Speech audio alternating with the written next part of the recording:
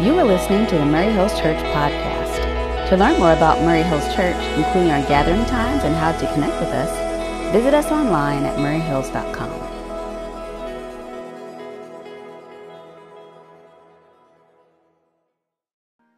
All right, so I need to correct one thing he said, and it's not about me caring. I don't care if you update Church Center right now.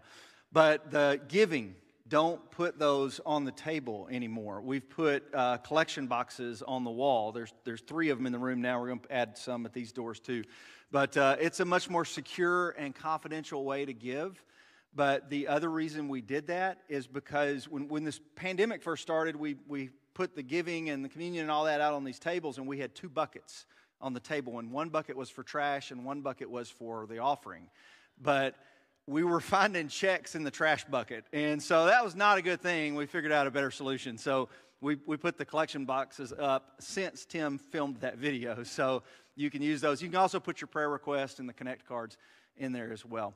The other thing that you may, if you follow us on social media, you may get a little confused about what we're actually talking about today, because we've been promoting 2 different series on social media. And the one that's gotten the most attention has been this one, Love and Justice.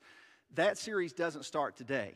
The reason it's got the most attention is that's like our big winter series. Every year we try to do one series in the winter where we get the whole church behind it. Like, we want the whole church focused on one theme. We want our small groups talking about it.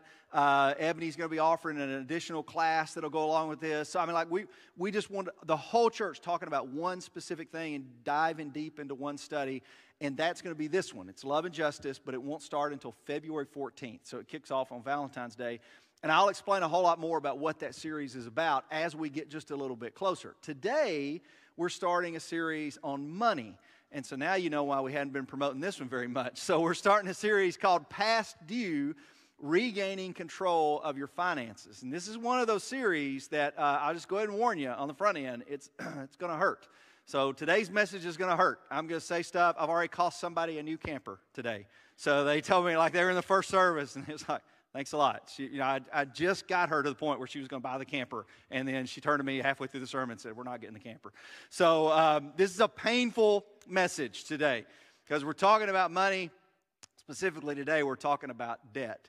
And you'll see as we dig into it just a little bit. Now, why now is the question, though. Why not start this series the very first Sunday of the year? Because that's when, like, by now, the New Year's resolutions are long since gone. Like, we've forgotten we don't even remember what we set for New Year's resolutions. Like, you should do this the first Sunday in January, because New Year's resolutions are fresh. We got our goals. We know what we're going to do.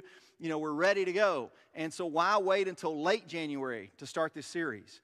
Well, I was trying to time it with when our credit card statements come out in January, because Christmas comes due in January, right? That's when we got, I don't know how yours is, but most of the time my January credit card statement is bigger than it is any other time of the year, because I'm having to pay for what happened last month.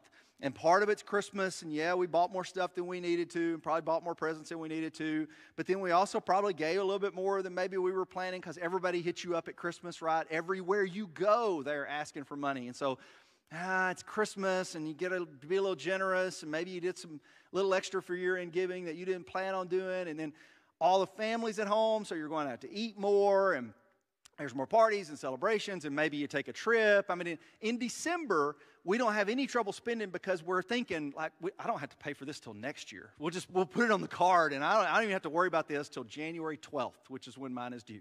I don't even have to worry about it till January 12th. Well, that's the perfect time right now, mid to late January, to talk about finances. How do we get this back under control? How do we get out of debt? How do we live on a budget? How do we spend less than we make? How do we save more? How do we give more? I talk to a lot of folks who are like, I wish I could give more, not just to the church, but just to other causes. There's so many great causes out there. I wish I could give more, but I can't. And a lot of that has to do with the topic we're talking about today. I can't, because I'm in so much debt. I'm making all these debt payments, and that's getting in the way of my giving. So that's what we're going to talk about for the next 3 weeks. And it's not a practical series. It's going to be a spiritual series. What I mean by that is, this is not like, we're not going to talk like 3 ways to get out of debt today. And next week is, 5 ways to create a budget, or it's not one of those series. Like, we're not going to talk about how to save for college or how to save for retirement or, how to refinance your home and all that. Like, there's a bunch of good practical advice out there, envelope systems and debt snowballs and all of this stuff. Read Dave Ramsey for that. Read Crown Financial or Rachel Cruz or whoever it is that you go to for practical financial advice. This series is not about practical financial advice. This series is about spiritual financial advice. And the reason we're doing that is because most of the time, we don't need the practical. I understand there's some part we do, but like if I'm going to say, hey, you need to get out of debt, and I'm going to show you a plan today how to get out of debt. Most of us know how to get out of debt. You make your payments, and you're disciplined about it, and you don't get extra debt, and once you get one debt paid off, you start putting those payments on it. Like, we understand a plan. Like, we understand what it means to get out of debt. We understand what it means to live on a budget. We know what we need to do. We just lack the motivation and the desire to do it, and that's where the spiritual comes in, because the spiritual, that's the foundation underneath the practical. And there's plenty of great financial advisors out there and books, and I'll even give you an option at the end of this message for a practical thing that you can do to help you in this journey.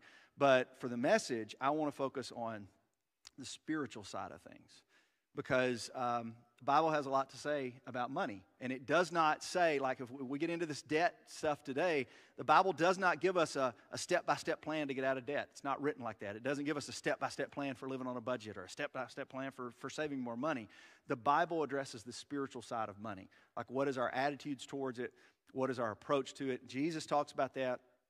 Paul talks about that. Solomon talks about it. It's all throughout the Bible. Jesus talked about money just about as much as he talked about anything, because it's an important part of our lives and it has an important impact on our faith.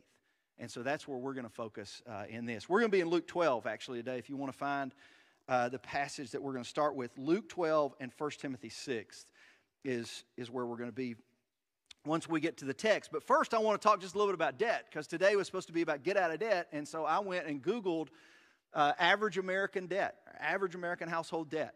And I started seeing all these reports, and there's a ton of reports out there right now because the pandemic hit in 2020, and everybody's wondering, like, how is that affecting debt? Is that causing debt to go up? Is it causing it to go down? What is the impact that it's having on our economy? And some people say, well, it's causing it to go down because everybody went home, and, we got to get our finances in order. Like, we redid our budget once in March and April, like we got to get strict on this again. And some people, it's going up because you lost income or you lost a job, and you're struggling to make ends meet, and so the debt's going up. I want to show you two charts that just kind of illustrate this. The first one's chart number 1. Throw that one up there.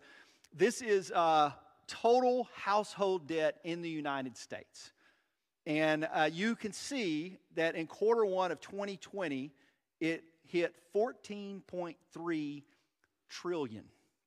That's a T. Okay, I have a hard time getting my mind around those numbers, but 14.3 trillion, and that's a record. That's the highest household debt has ever been in the United States. The last time we made a record there was 2008, and you can kind of see what happened in the chart, because there was a little event in 2008 that was a wake-up call. Right, we had the housing crisis of 2008, the financial crisis. That was a wake-up call, and Americans like, we can't keep living at this level. We gotta get our house debt in order. We gotta get our credit card debt in order. And so there was a dip in all levels of debt. But then as soon as the economy picked back up, and you see around 2013, it started climbing again. And right before the pandemic, it hit a new record level. And you can see the blue is the mortgage debt. But you can see how the student loan debt started growing, and the auto loan debt started growing, started being a bigger part of that 14.3 trillion. Then this second chart shows you how that breaks down per family. So this is the average amount of debt per family. So the average American family has about $17,000 in credit card debt, around $29,000 in auto loans, around $50,000 in student loans, and about $182,000 in mortgage debt or house payment. Now, you may be above average when you look at these numbers. You kind of have an idea in your head. You may be above average. In this case, being above average is not good. You may be below average and feeling really good about it. Like, hey, we're doing pretty good. I don't have near that much student loan debt. Regardless of where you're at and regardless of how you feel about debt, I'm not going to get into a discussion of good debt versus bad debt because, people say, well, there's good debt because you have debt on assets that appreciate, like a mortgage. That's good debt and that's acceptable debt. And then there's bad debt, like credit card debt, that you're paying 24% interest on and that, like that, or an asset that depreciates because as soon as you drive that new car off the lot, the value of it drops like a rock. So, you don't really borrow money on that because you're upside down in it as soon as you drive it off the lot. So we're not going to get into that debate. And where do student loans fall? And, is student loan, is that an asset that appreciates or depreciates? I mean, good debt, bad debt, and anything. Here's what I want you to do with this chart. I want you to look at this chart. Think about where you're at in this. But imagine what it would be like if you wiped all of it off the board. Like, imagine what it would be like if you had 0 debt payments in your life. And this is so countercultural in America, like we can't even get our minds around it. Because we've got so much debt that we can't even think about what it would be like to not have any debt. But imagine if you didn't have any credit card payments. You just wiped those off, and you didn't have to make any payments to MasterCard or Visa or look on there and see how much interest they're charging you or how much they charge you in late fees and that kind of stuff. Or imagine if you wiped off the auto loan debt. You didn't have to make any payments. Ford Credit wasn't on your list. You just didn't. I mean, can you imagine what it would be like if we did that? And I know the mortgage is a big one. And a lot of people are like, I've got a 30-year mortgage. It's going to take me forever to pay that thing off. I don't know if I'm ever going to be out of a mortgage. Okay, well, leave the mortgage on there, but go home this afternoon and add it up. Just add up the total number of debt payments you're making a month. That's the raise that you could get if you were out of it. Like, if all that was paid off, just think of how much more money you would have to save. Whether you're saving for college or saving for retirement or saving for some big purchase you want to make, saving for the big nice new car you want to buy. Imagine how much more you would have to do that with if you didn't have all these debt payments on there. Or imagine how much more you could give. Like, how much more you could shift towards charity or to helping people out if you didn't have all these debt payments. Or how much more you could spend and not feel guilty about it because you're spending money you have, not money you're borrowing.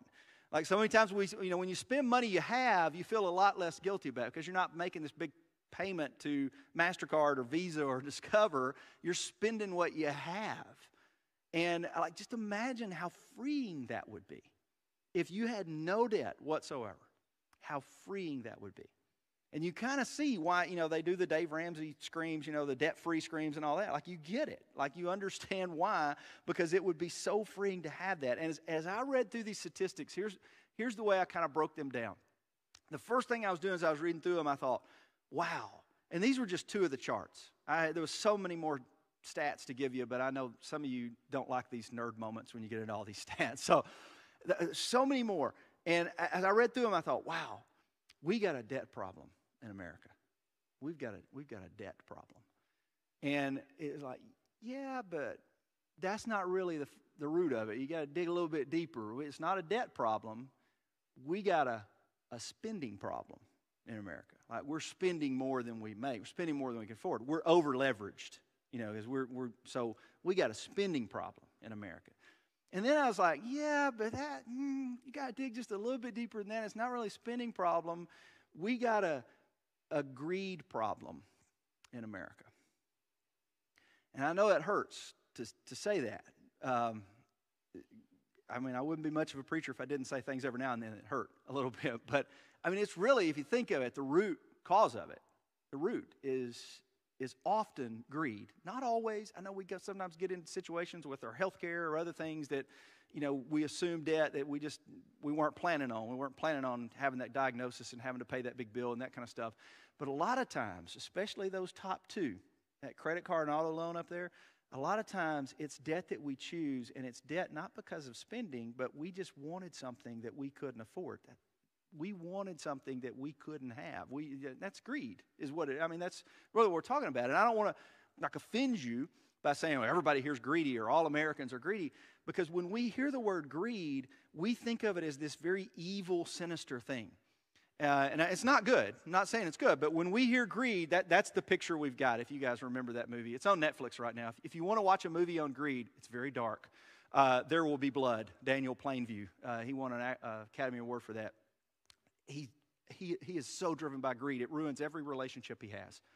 I mean, it's the saddest movie ever. He ruins every relationship he has. The preacher in the movie is so driven by greed, it ruins every relationship he has. Or we think of this one, if you want to go even further back than There Will Be Blood, Gordon Gekko in Wall Street. And there's this famous clip where he actually says, greed is good. You know, and that's that's what we think of when we think of greed. We think of greed as like Wall Street banker type stuff. Like, as long as there's somebody more greedy than me, then I'm not greedy. You know, as long as there's somebody with a worse problem, then I don't have a problem. But greed looks a whole lot like the people we look at in the mirror. It's normal. I mean, it's not sinister and evil in the sense that, like, I mean, it's normal. And every single one of us are susceptible to it. So there's nobody here that say, well, I'll never struggle with that. I'll never struggle with greed. Greed, selfishness, pride, every single one of us will struggle with that. That's just, it's part of our fleshly nature. We're all going to struggle with that. And that's one of the reasons I think that the Bible talks so much about greed, selfishness, and pride. So let's look at one of them. Luke chapter 12 is a story that Jesus gives. And it's not the story I thought I would go to. I'm going to preach a message on debt, and I ended up doing the parable of the bigger barns. But it's because it's not a story about debt, but it is a story about greed. Take a look. So here, verse 13, it says, someone in the crowd said to him, teacher, and they said this to Jesus, teacher, tell my brother to divide the inheritance with me. And in this day and time, siblings didn't receive an equal portion of an inheritance. So like the oldest sibling would receive a double portion of the inheritance, which I still think is biblical. My parents are here. I just want to just make sure they understand that this is a biblical principle because I'm the oldest. But no, they didn't receive an equal portion. And so this younger brother was saying, hey, I want my cut. You know, tell my brother to divide this inheritance. And there was supposed to be some sharing that took place in that culture. But, you know, I tell my brother to divide the inheritance. And Jesus said, man, who appointed me to be a judge or an arbiter between you? And then he said, watch out. Be on your guard against all kinds of greed. Life does not consist in an abundance of possessions. Now that statement, look at that statement right there, that teaching of Jesus. It's one of the few times that he tells you the point of the parable before he tells the parable. Most of the time he lets you interpret the story on your own. But in this case, Jesus says, here's the point. Be on your guard against all kinds of greed. In other words, all of us are susceptible to this. All of us can succumb to greed. So be on your guard against it. For life does not consist in an abundance of possessions. And I was thinking, you know, like, man, if we could like make some little stickers or something like that, and we could have people tape it on the back of their credit card, like right there by the 3-digit number that you got to give to approve the purchase. Although then I thought it's not going to work because most of us got that number memorized because we got it saved in our Google Pay and we just hit that 3-digit number and it goes through. So, but I mean, that right there, life does not consist in an abundance of possessions. There is more to life than simply what we own or what we consume. Then he tells this story. He says, the ground of a certain rich man yielded an abundant harvest. And he thought to himself, well, what shall I do? I have no place to store my crops. And then he said, this is what I'll do. I'll tear down my barns and build bigger ones.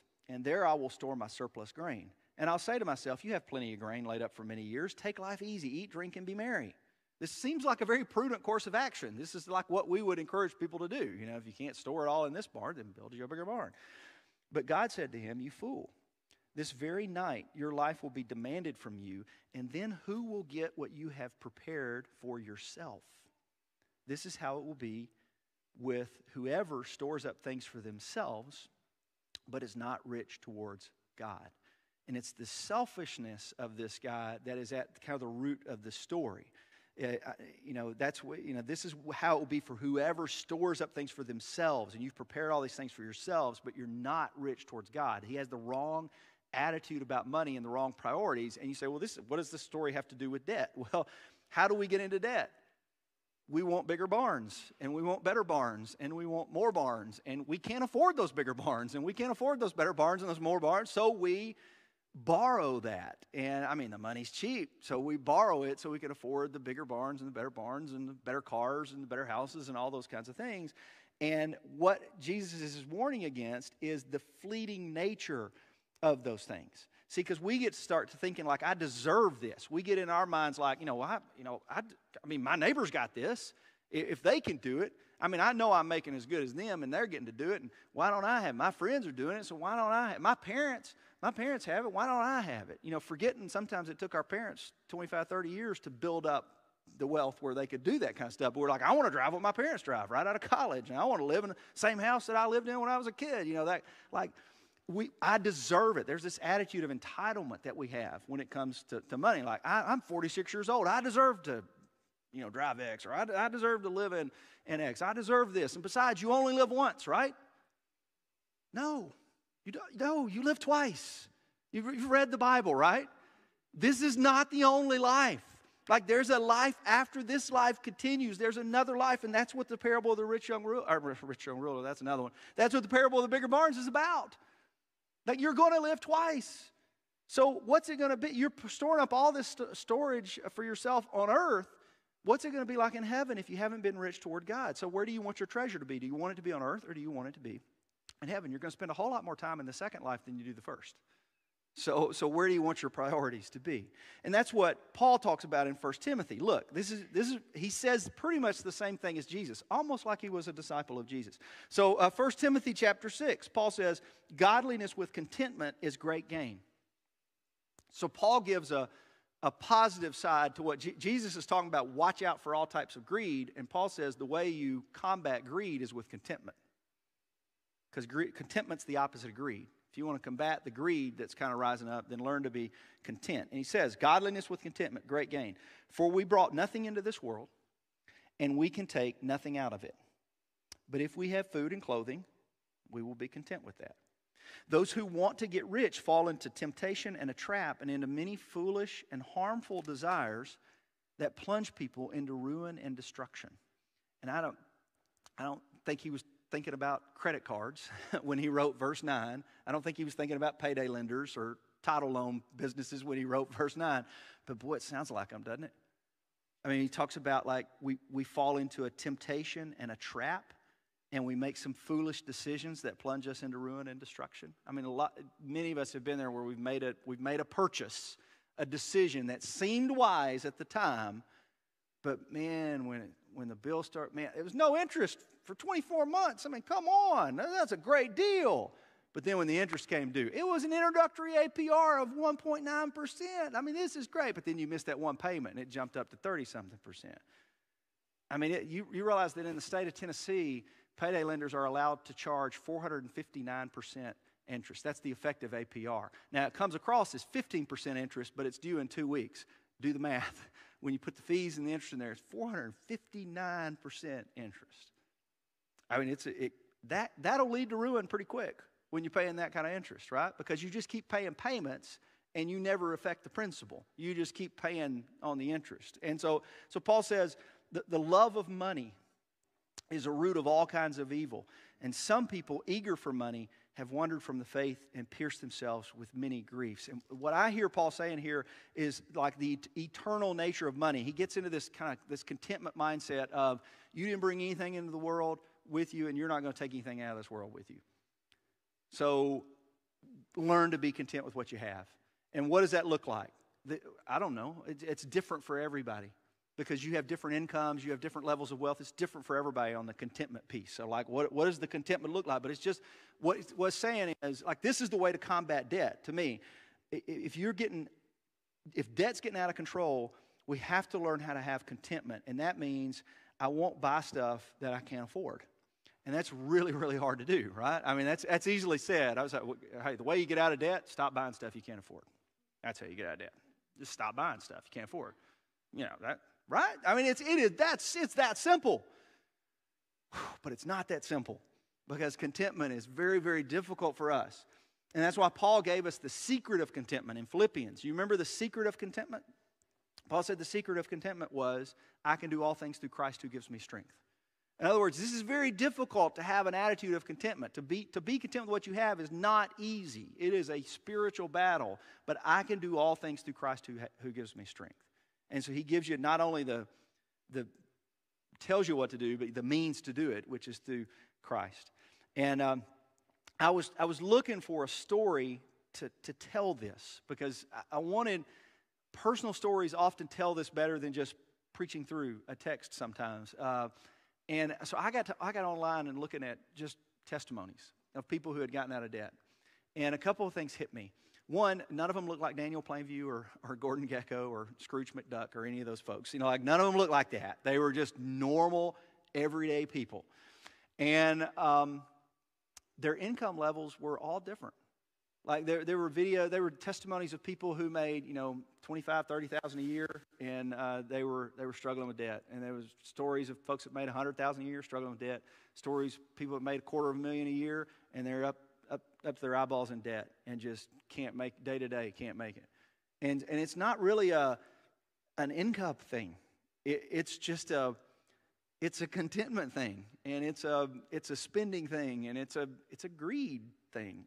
So to get out of it, yeah, you need a plan, and yeah, you probably need an advisor or mentor or somebody that's going to hold you accountable for it and all those kinds of things. Yes, you need all of that, but you really got to address the spiritual aspect of it before you can even address the practical. Because the example I gave in the first was, like, if your wheels are out of alignment and you're driving down the road and they're pulling to the right, the way you stay out of the ditch is you just hold it to the left. Some of you have done this, and you drive your cars for months just holding it to the left because you're keeping it out of the ditch, right? But the alignment's not fixed, so as soon as you take your hands off the steering wheel, you're going to end up in the ditch. Well, that's the way we can work a debt plan, like, oh, I'm going to get out of debt, and we can work it for months. We might even can work it for years. But if you hadn't fixed the alignment problem, as soon as you take your hands off the plan, you're going to end up in the ditch.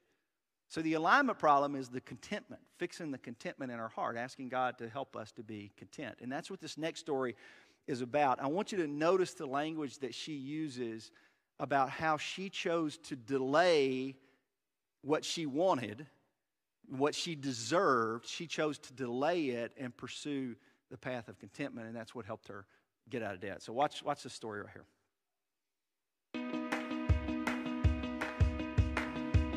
My name is Cynthia Stevens. I was born and raised here in St. Petersburg, Florida. I'm one of 9 children. I'm the baby of 9.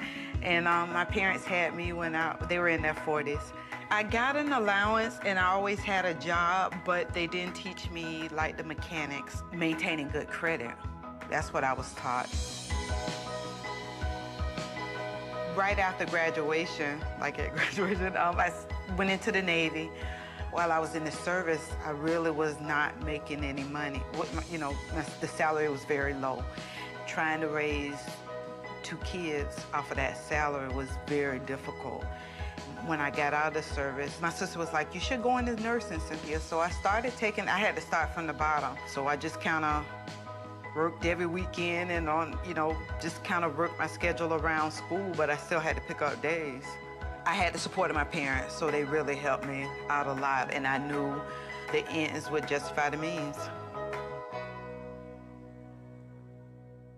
I graduated from the anesthesia program, started working, and I'm thinking, ooh, I'm making the big bucks, I can do it. But I was talking to Dr. Eden, and I was like, oh, what area do you like? Tell me what area, what kind of car do you have, or whatever, trying to figure out what kind of car I want. So Dr. Eden gave me the Total Money Makeover book for Christmas as a Christmas gift. I could not put it down. I stayed up reading it, and it just like a light bulb just immediately came on. So I'm like, I don't have it together. This is a mess.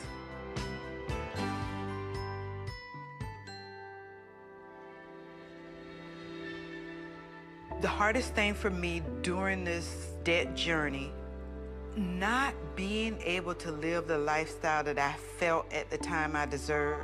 That first year was the hardest for me. Once I got into a routine and a role, it became easy, and you learn better habits. It just takes time. You just have to go through the process. You're trying to impress people that you don't even know, and that's not you. My hair, those clothes, it's not me. That's not who I am. You just have to live within your means. And you have to take responsibility for yourself and for your actions. If you have a debt, you pay the debt. At the time, we could sell back our vacation if we didn't use it. We got a Christmas bonus. Any extra money I could get, I would use it. And using cash and figuring out, okay, once it's gone, it's gone. So I really need to watch it and be mindful of it. Your boundaries are only the boundaries that you set for yourself. I'm not afraid anymore, and I look forward to the future. Like you heard so many little, just in that 3-minute video, you heard so many little hints of contentment in there. She talked about like I had to learn how to live not what I thought I deserved, but how I could afford to live, or had to stop worrying about what other people thought about. I can't believe she's driving that kind of car or that kind of stuff. So there was so many messages of contentment, but the last one was, I'm not afraid anymore. I'm not afraid of the future. When you're so overwhelmed with debt, the future's scary because you don't know how you're going to make the next month's payment. You don't know how you're going to meet that next obligation that's out there. I mean, it's a scary thing.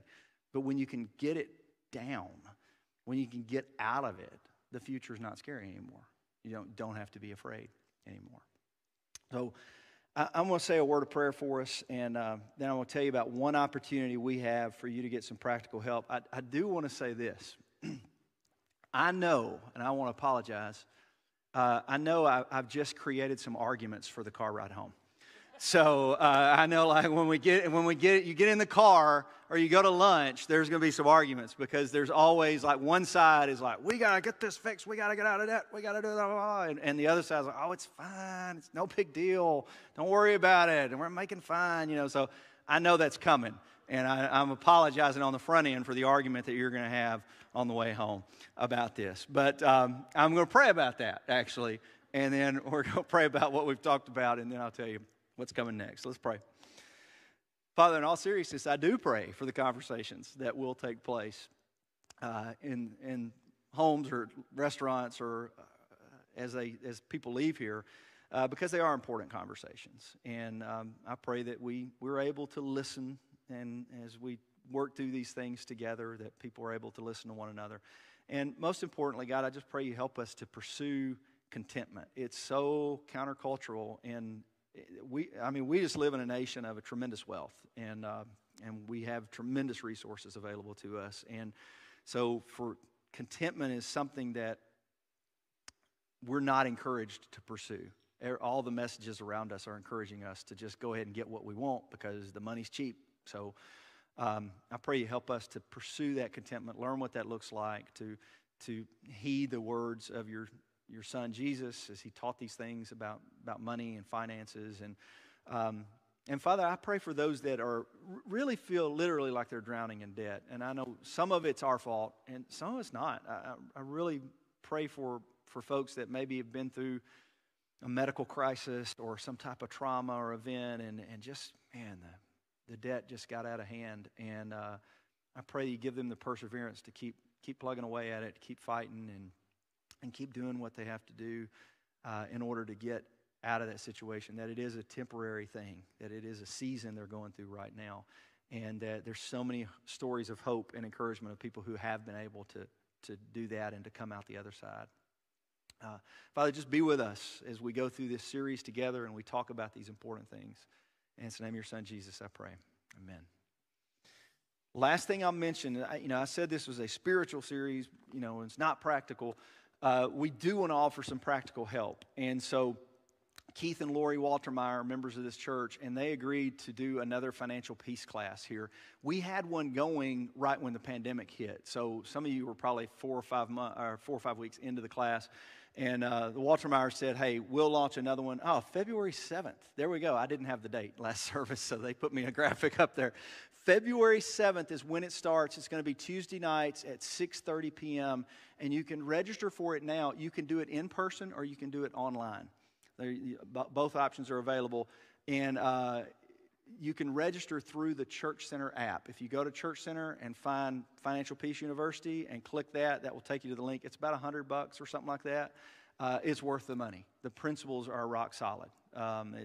So check that out and register, and we'll put some information out on our social media links as well. That way you can register there if you don't have Church Center app downloaded. All right, so that starts in just a few weeks if you're interested in participating in that class. And it goes 9 weeks. So it'll go February 7th until about Easter is when that class will go. So next week, we'll pick up where we left off. I don't know what my text is right now. I'll know tomorrow. But we'll pick right up here and look at some other teachings from Jesus or Paul on how we handle our money. So hope you have a great rest of the day. And don't argue too much on the way home.